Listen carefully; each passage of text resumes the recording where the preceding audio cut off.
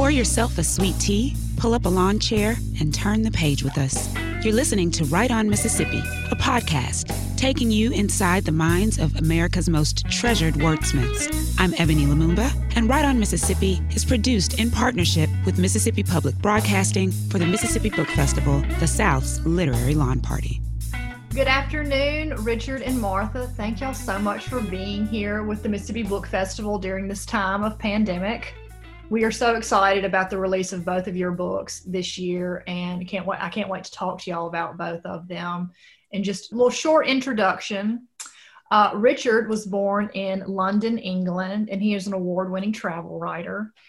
His books are American Nomads, which won the 2004 Thomas Cook Travel Literature Award, God's Middle Finger, Crazy River, and the best-selling Dispatches from Pluto. And his newest book, The Deepest South of All, True Stories from Natchez, Mississippi, was released just about a few weeks ago. So we've all been very excited about that. And Martha Hall Foose is a Mississippi Delta girl, and she is a guru of Southern food and all things Southern. And she is a storyteller and has a unique ability to put together some of the most beautiful cookbooks to have ever been in print. Her first book, Screen Doors and Sweet Tea, won the 2009 James Beard American Food Award and the 2009 Southern Independent Booksellers Award. Her second book is A Southerly Course, which has the prettiest aprons you've ever seen in your life in it. And her latest book is A Good Meal That Is Hard to Find. And Martha has a couple other books she's going to share with us that are soon to be released during this conversation. So how has releasing a book in 2020 been life-changing and life-affirming for both of you? We've all had the pandemic experience at this point, so I just wanted to hear y'all's thoughts on that. Martha? We had big plans for a big book tour with A Good Meal Is Hard to Find that I co-wrote with the fabulous oral historian and painter Amy Cameron Evans. And we had big plans. We were looking forward to being in person at the Mississippi Book Festival and the Conference of the Book in Oxford. And we had a whole string of dates lined up, everything from garden parties to library events. And that all just sort of flew out the window. And also with the difficulty in shipping things lately has also thrown a wrench. You send a book to someone and maybe 3 weeks later it arrives to them. And so that's been another twist in the whole saga of trying to get the word out about this book. Yeah, so same for me. I was supposed to launch it at the Mississippi Book Festival amid fanfare and crowds and dripping humidity at the world's sweatiest book festival. And instead, I just get to kind of sit at my desk as normal. I don't get out of the study. Yeah, very dull. Well, yes, very dull. We were looking forward to having both of you at the book festival, and now we're all just stuck in our houses. I loved my house, about 8 months ago, and now I'm just like, I want to get out of it so badly. So, well, I had the good sense to move houses so I wouldn't be stuck in the same house. Yeah, that was a very smart pandemic move, a change of scenery. I feel like I'm running a 24-hour laundromat diner. Yes, I'm so tired of food being prepared in my home. I just can't even tell you. I miss restaurants, and I feel like we're going through more laundry than before, for sure. Well, y'all have persevered through this, and your books are selling great, and we're just thrilled for you. And y'all, I guess you've made the best out of a really kind of crappy situation. So on the cookbook front, it is a good time, I guess, to be a cookbook writer because people are cooking so much at home, and so maybe this is a good time for cookbooks. Yeah, I think it's a good time for reading just in general. I mean, I'm reading I've always just been a voracious reader, but I'm really reading like crazy now. Anytime the baby has herself occupied, I've got my face in a book. So not a whole lot of running around town. Having the school-age children at home can really cut into the reading time, I've found. How old is she now? She's 5 now. Yeah. Yeah. Yeah. I've been real thankful that my daughter is, a baby during all of this. My son's a high school senior this year, so it's kind of a funky year to be a senior. So we're muddling through. I feel really badly for the seniors of last year and the seniors of this year. They're kind of being robbed of an experience, but we do what we can, I suppose. But I want to probably bore their grandchildren with stories of the great pandemic. Oh, I was discussing with somebody last night. I said, we're what somebody's going to read about in the history books, which is just crazy to think about, but here we are. I want to talk a little bit about how y'all's friendship came to pass. Y'all are both have the gift of storytelling, obviously. And how did that kind of give birth to this, this incredible friendship that y'all now have? Okay, so the way I remember it was... oh, yes, I want to hear both versions. Which, I don't, memory's a slippery thing, but the way I remember it, I was in Oxford and Martha was launching Screen Doors and Sweet Tea. And there was an event at Square Books. I seem to remember cocktails that had bourbon and sweet tea in them. Bourbon and ginger ale. Bourbon and ginger ale, was it? Mm-hmm. Some sort of accelerant in the cocktail. Anyway, I think we met there, and then we wound up back at the Howarth's house, and there was a big dance party. And I remember Martha said, look, you need to come out to the Delta. Somebody needs to write a decent book about the Delta. There hasn't been one in too long. And we stayed in touch, and I moved to New York, and ended up coming back to Mississippi and reconnecting with Martha. And then one thing led to another, and I ended up buying her daddy's house near Pluto. That's pretty much the way I remember it. There was lots of dancing and hijinks the first night that we met, and I was pleading with Richard to come down to the Delta, and then finally we had a big plan. Well, I had a big plan that I was going to take him on this whirlwind tour of the Delta, and we were going to hit all the hot spots and everything like that, but we had a touch of fun poisoning from the night before. And so we just ended up picking up some fried chicken and hanging out at Pluto. And we drove down the road to Gum Grove, where my dad's house is. It's about 3 miles on the same road.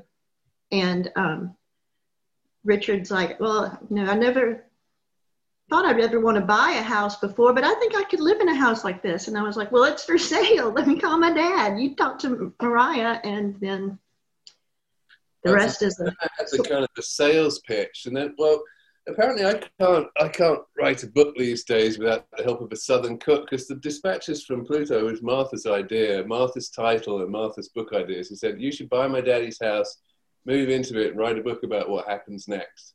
And I said, okay, that sounds good. So then I had to drive back to New York, where I was living, and make this sales pitch to my girlfriend, Mariah. I said, look, I know this sounds nuts, but I think we need to leave Manhattan and buy an isolated farmhouse in the Mississippi Delta, about 40 minutes to the nearest grocery store. And but to Mariah's credit, she came down and had a look at the house and went for it. And then my new book is also really the creation of a different Mississippi cook and cookbook writer, Regina Charbonneau, invited me down to Natchez, and that's really how this book about Natchez, the deepest south of all, got started. That's interesting. You kind of touched on something that I was going to ask about. But so, I mean, obviously this was a kind of a huge, impactful moment in both of your lives. And Richard, what was it like moving to the Delta as, someone who grew up in London, England, and then coming to this incredibly remote place? I mean, that must have been kind of a culture shock moment for you. Yeah, I mean, I really had to write a whole book to get across the magnitude of the culture shock. I mean, the thing I remember is for the first 2 weeks or something, it just seemed completely unreal. you'd wake up in the morning. It was a big old farmhouse, and I live here. How on earth did this happen? This can't be happening. We just came out of this 425 square foot apartment in Manhattan, and then suddenly, like, you wake up in this big isolated farmhouse in the Mississippi Delta. It just seemed incomprehensible for weeks. Our whole family jokes that we turned Richard out because, he did all these things that he said he was never going to do. Like, I'm never going to buy a house. He bought a house. Oh, we're not going to get married. We're happy. Thanks. Oh, let's get married. Oh, not kids. No, let's have a baby. So it was like the total pendulum swing from like the guy that I met to right. How things have turned out. I'm infected with family values in Mississippi. That's what we do, Richard. Yeah. And Martha warned me when I bought the house. She said, "Look, you don't even need to have sex to get pregnant. It's so fertile." Well, Martha, what was it like introducing a person from England to your home, and I really want to know what it was like introducing Richard to Southern food, of which you are a master. Richard does have a hearty appetite. That is one thing I appreciate. I love people that love to eat, so that was the easy part. And he's just such a gregarious, fun person to be around. That there were mostly language barriers more than anything else, because he's such a huge music fan and blues music fan and jazz fan that all of that just sort of melded all together perfectly, So, and he's quite a worldly guy, and so it was just fun to introduce him to some of the people that I love so much, and then also just people that I find fascinating, like Sam Olin in Yazoo City, or even my cousins, and just. I don't know. He just sort of fell right into the groove. I can believe that. Yeah, the food was that was very straightforward, because I'm a person that thinks about food, several hundred times a day, and I'm always thinking about what my next meal is going to be. And I've never really eaten like proper fried chicken before. Oh. I've never really eaten like proper. I had eaten some barbecue, but not enough. Yeah. And one of the meals I remember the most is that, this book, Dispatches from Pluto, that came out of the thing, did really well in Mississippi, and Governor Winter got to know about it, and he liked the book, and he got in touch with me, and he said he wanted to go to Pluto and meet Martha, and I think that's probably the best meal I had. Was Martha laid on, I think, a 12-course luncheon. Oh. And it was all vegetarian, because the governor wasn't eating much meat at that time. And it was I think everything came within about 40 or 50 miles of Pluto. And there was different breads baked. And it was one of the best meals of my life. Certainly the best vegetarian meal of my life. Yeah. Well, that brings up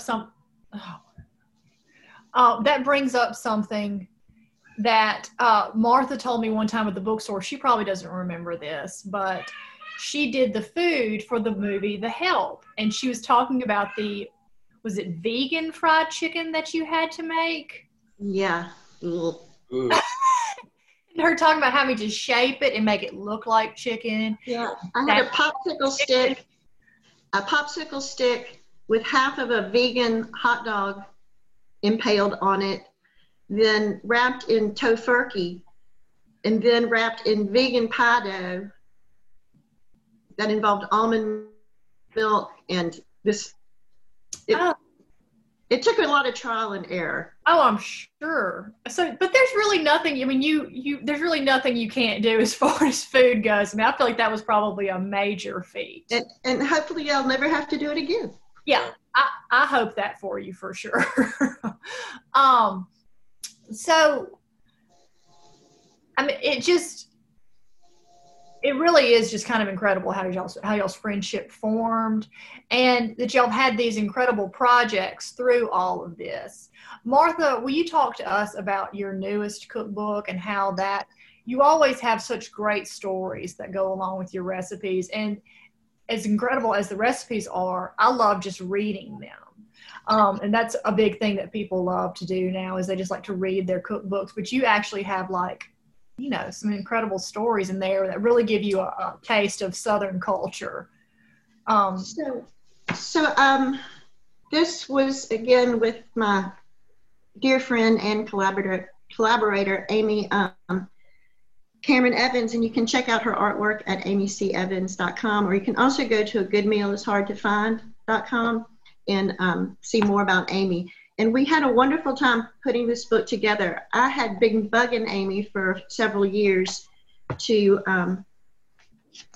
do this book, and I had told her that the titles of her paintings would make great headnotes for a recipe. For instance, one of her paintings is titled Gladys always put a rabbit's foot in her apron pocket when she made meringue. And I was like, Amy, that's a story, that's a head note.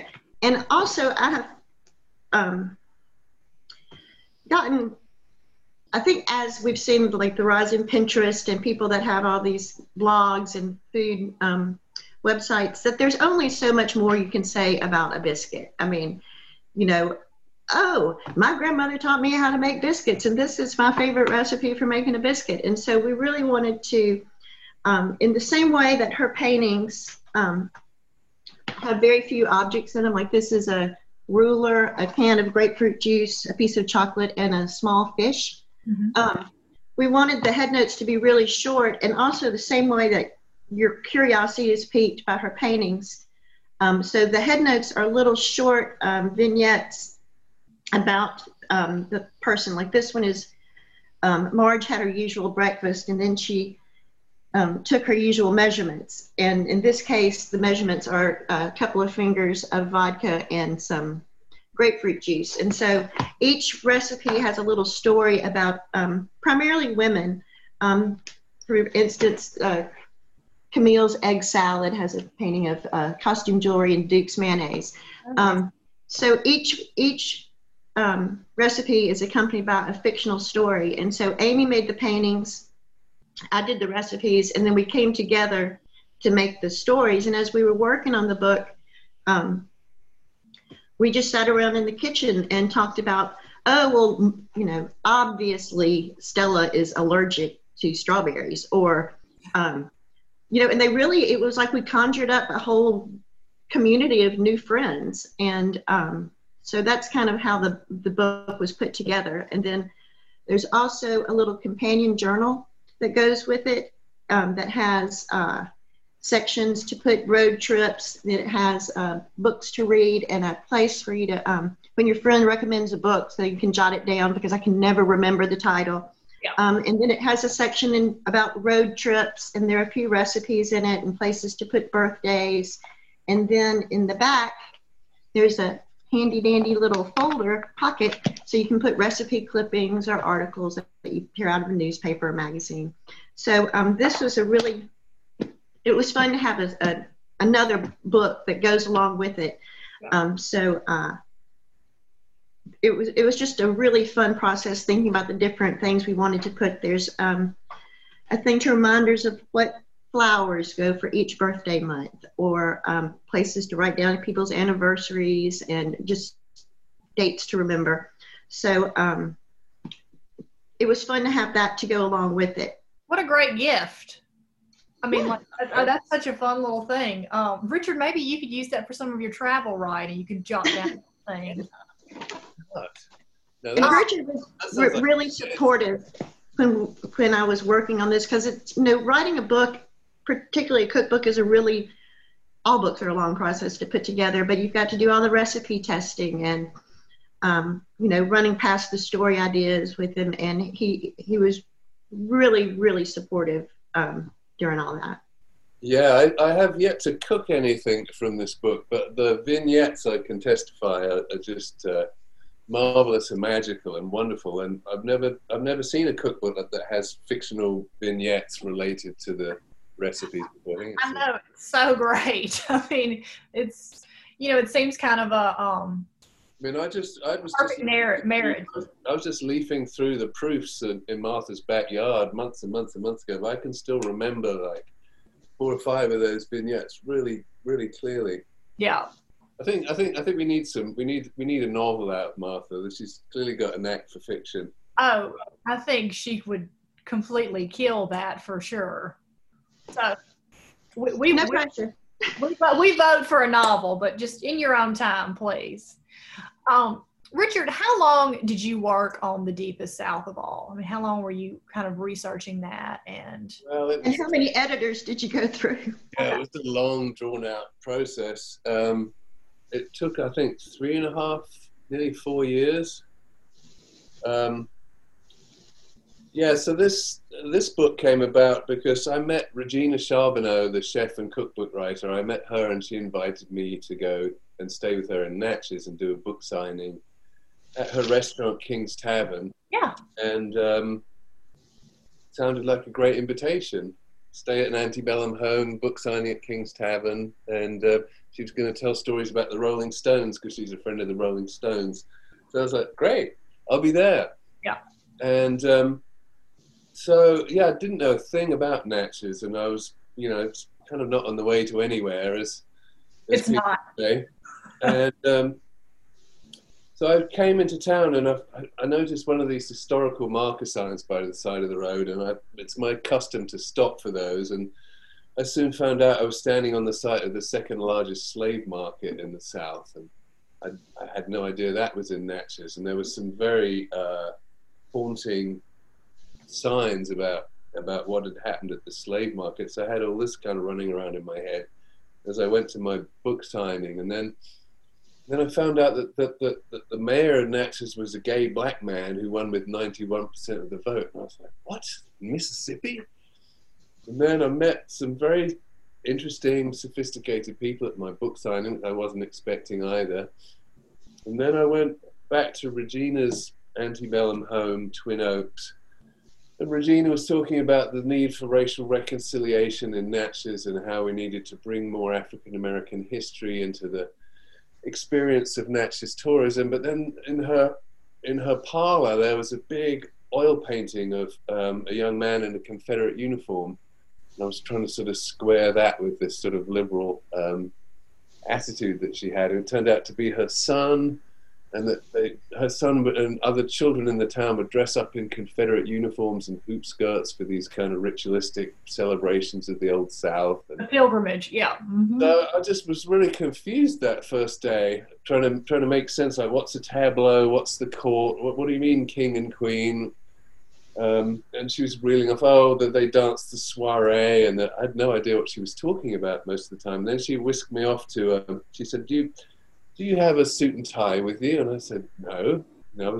She said, well, get yourself smartened up as best you can. I'll take you to a party. I think you might find it interesting. And it was the annual ball of the Pilgrimage Garden Club at Stanton Hall. You know, this. Oh, it's a beautiful house. Gigantic. I mean, it puts one in mind of the White House, and then inside it's like the size of a city block. The whole entire city block, yeah. And inside, it's like this. You know, the clock stopped in 1860. All the antiques are, you know, antebellum. And then I just got really struck by the senior ladies at the Pilgrimage Garden Club. These sort of magnificent old women who were just so poised and gracious, and then the younger women would come up to pay court to them. But since the older ladies were all seated on these antique chairs, the younger women had to kind of grovel on their knees, had to crouch and kneel. And sometimes the older ladies would give them a hand to help with their balance. And I remember one woman, she knocked over a younger woman, she knocked over a glass of Coca-Cola on this cream antique rug. And I thought she was going to get taken out and garroted on the back gallery. It was just a scene, you know. And I wanted to write a book about it that first day. Within a matter of hours, I was like, what is this place, and how did it get this way? I was like, Richard, if you want more eccentrics per capita than the Delta, the only place left to go is Natchez. Well, that's what I was about to just comment on. I mean, the Delta and Natchez are very different in a lot of ways, but it is filled with just a host of eccentric characters, and you've managed to, kind of hunt out both of those places, and you've been led there by these Southern cooks, which I think is just kind of amazing. I can't imagine writing a book now without a Southern cook to guide me along, Well, they are, cultural gurus and storytellers, so. Well, most of the good storytelling takes place in the kitchen. So even like when you're catering a party or something, there's always the best, juiciest eavesdropping and stuff right outside the kitchen door or right inside the kitchen door. So I don't know, Martha, I don't know if this is how it is at your house, but at holidays, my father will be cooking, and there's the den right beside it that you can see from the kitchen down into, but we all just congregate in the kitchen, and he's just like, y'all are all in my way. Go to the next room that's 5 feet away. Is it like that in your house? We tend to congregate in the kitchen. I pretty much live in my kitchen. I work in the kitchen. I write in the kitchen. So where I spend most of my time. It's kind of the hub of the house, certainly in the Southern home, but I would think that in everywhere else as well. I mean, it's where people like you if you give them pie. So it's like a good reason to keep cooking. Yeah, exactly. So, I mean, Richard, tell us how, living in the Delta, writing this, I mean, you kind of have touched on this about how that led you to Natchez. How did, tell me her name again. I'm just Regina Charbonneau. Yeah. Did she just seek you out? No, we met at we met in a repurposed cotton gin way out in the middle of nowhere in the Delta. It was the opening night of the Hot Tamale literary culinary mashup. Yeah. And we were both. That was a scene. I mean, this old cotton gin. It was sort of converted, had chandeliers in it, and there was. I mean, it was fancy. Like Julia Reed had put on a big production there. Had done her thing, for sure. But I doubt it. And yeah, me and Regina were at. They had these author tables. There was about maybe 20 authors, and we were just right next to each other. And her husband Doug was there, and he had a bottle of rum. He makes rum in Natchez, and so we started chatting and tippling on the rum, and then she gave me this great invitation: come and stay, and I'll show you Natchez. I don't know whether it was her intention to get me to write a book about it, but she certainly encouraged the process and was extremely helpful. And again, with the outrageous Mississippi hospitality, she just let me stay in her house for weeks on end and fed me. And again, her kitchen often seemed like the center of Natchez, or a center of Garden Club Natchez. She would be catering these huge meals, and her phone would be going, and texts would be raining in, and women would be flying through the door with the latest crisis, and Regina would just very calmly sort of absorb the news and sift the rumors for truth, and carry on making meringues at the whole time. And she gave me the upstairs rooms in her house and told everyone, yes, we keep an Englishman in the attic. She would tell people.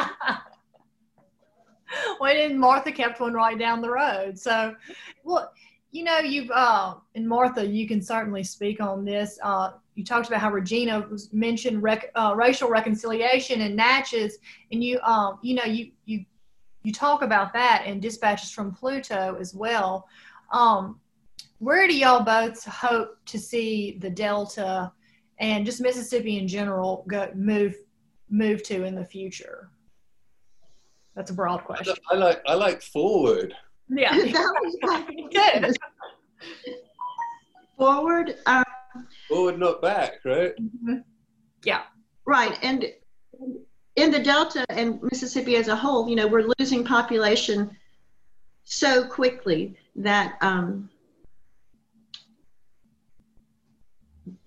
that there just need to be so many strides in the education situation and also to retain people that are forward thinking, to get them to stay, because you know, it's a lot harder to stay than it and try to work things out, even if it's the simplest thing of holding the door open for somebody. I mean, anything from that one little step forward is what we've got to do, but we can't move forward if there's this constant brain drain going on across the state, but particular, you know, to see these little towns that are just withering on the vine, and to make any progress, it's going to take young people and people, you know, moving back and bringing their families here.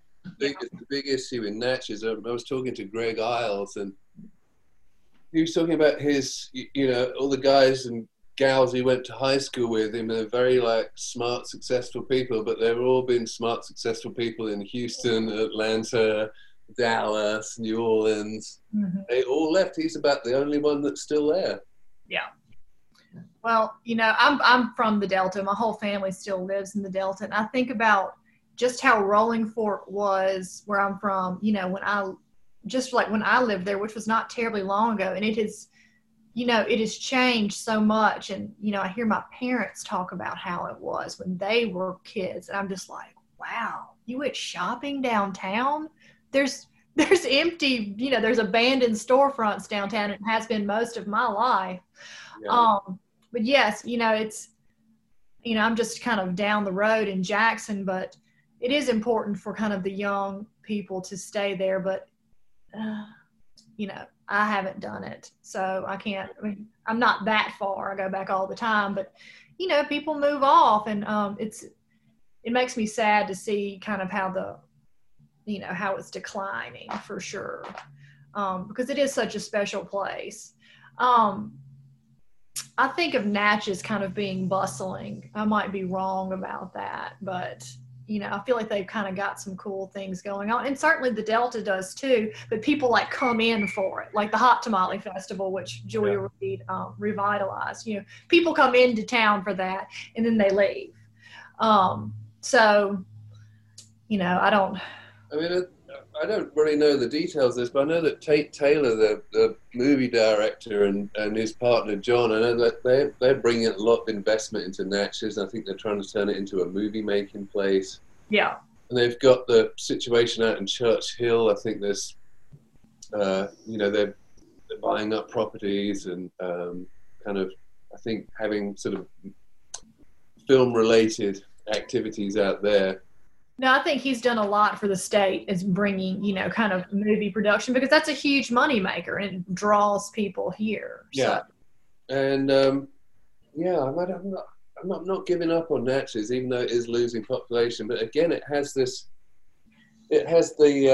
well, it's not a curse. It was a series of deliberate decisions that led to it. But you've got this completely messed up education system there, whereby, you know, all the white kids who can afford it are in the private school, along with a few, you know, African American kids from well-off families, and then you've got like the failing public school that's over 90% black. And well, that's the same way it is, you know, in the Delta.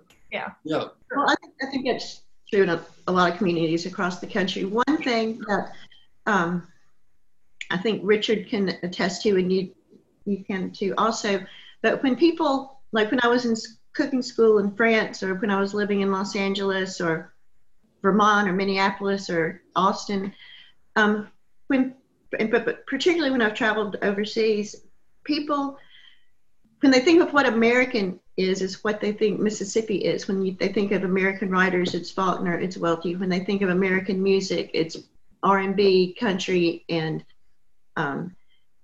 when they think of, you know, basically anything in the arts and arts with a capital A writ large, there's a root of it in Mississippi. And I think that the creative economy is going to be one of the things that, you know, may save us all. Yeah. Yeah, I mean, I think it's, you know, you got the blues trail and the writers trail and the, you know, music and everything. I mean, all of that stuff is, I mean, it's incredible how much Mississippi has produced, and I mean that's obviously got to be its major selling point going forward, I would think.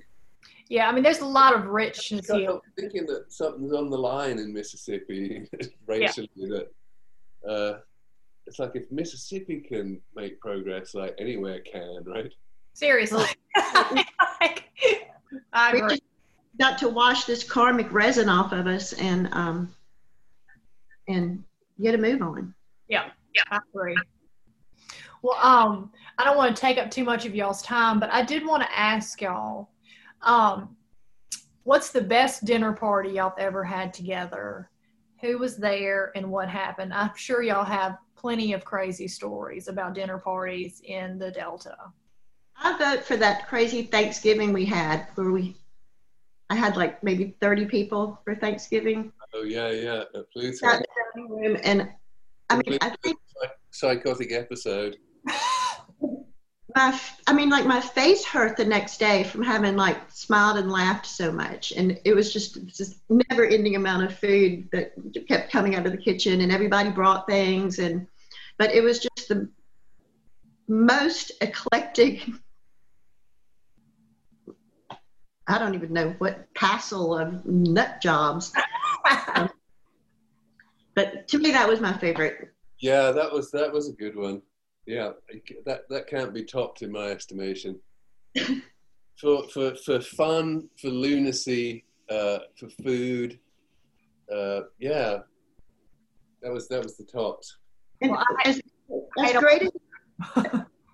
as great as it's been getting to be Richard's friends, getting to know his friends has really been a wonderful thing too. And so I've made a lot of dear friends that he brought to us. Once my friends from elsewhere started coming to Mississippi, yeah, they kept coming back like time after time. You again? Were you in New York? Well, I think there's something so fascinating to people that come here that have never, that come to the Delta that have never been. And, we are hosts and hostesses from the Delta, and we like to show people our home, and, we can all have a little bit of gift of the gab and storytelling. And I think that's really kind of intriguing to people who are not from here. So I could be wrong. It's also just so much its own place, it's just, it's so distinctive. Well, yeah, that's what I always tell people. There's nowhere else like it on earth. Right. So. I think you could make the same claim for Natchez. 100%.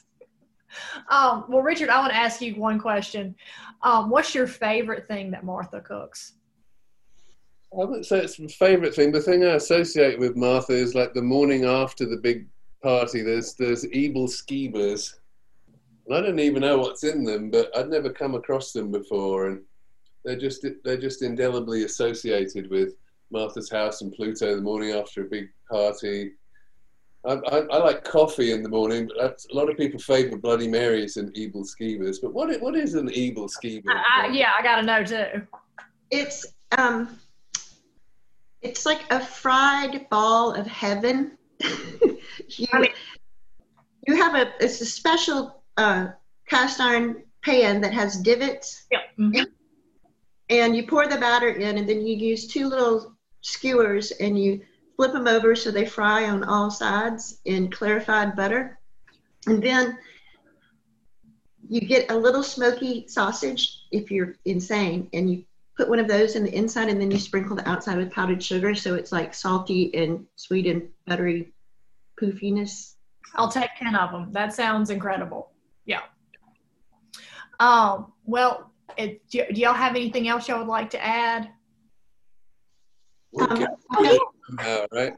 Yes. I've got another book that comes out in October. I Cook in Color with Asha Gomez. I did another book with her called My Two Souths, and this one focuses on food from all over the world and stories about her travels and her family. And so be on the lookout, because I don't think we'll be on book tour. Oh. Well, yeah.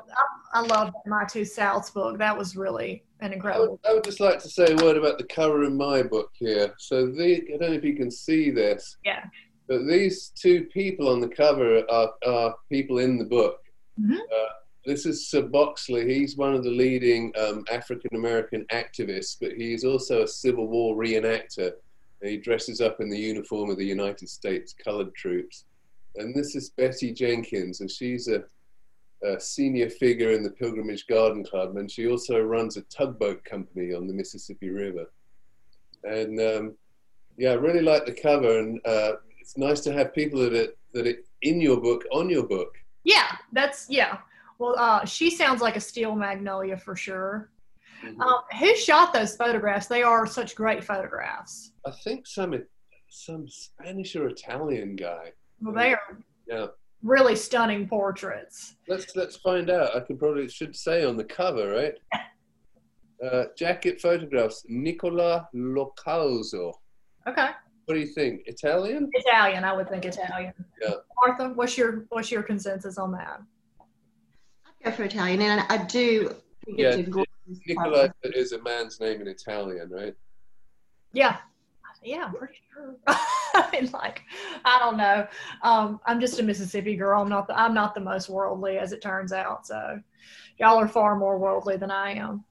But thank y'all so much for being here with us. And the Mississippi Book Festival looks forward to having y'all in person in the future. And we hope that y'all stay safe and healthy, and y'all's family stay safe and healthy. And yes, thank you. All right. Thank you, Ellen. Thanks. Bye, Martha. Bye, Richard. We'll see each other again one day. Hey. Right On Mississippi is produced in partnership with Mississippi Public Broadcasting for the Mississippi Book Festival, the South's literary lawn party.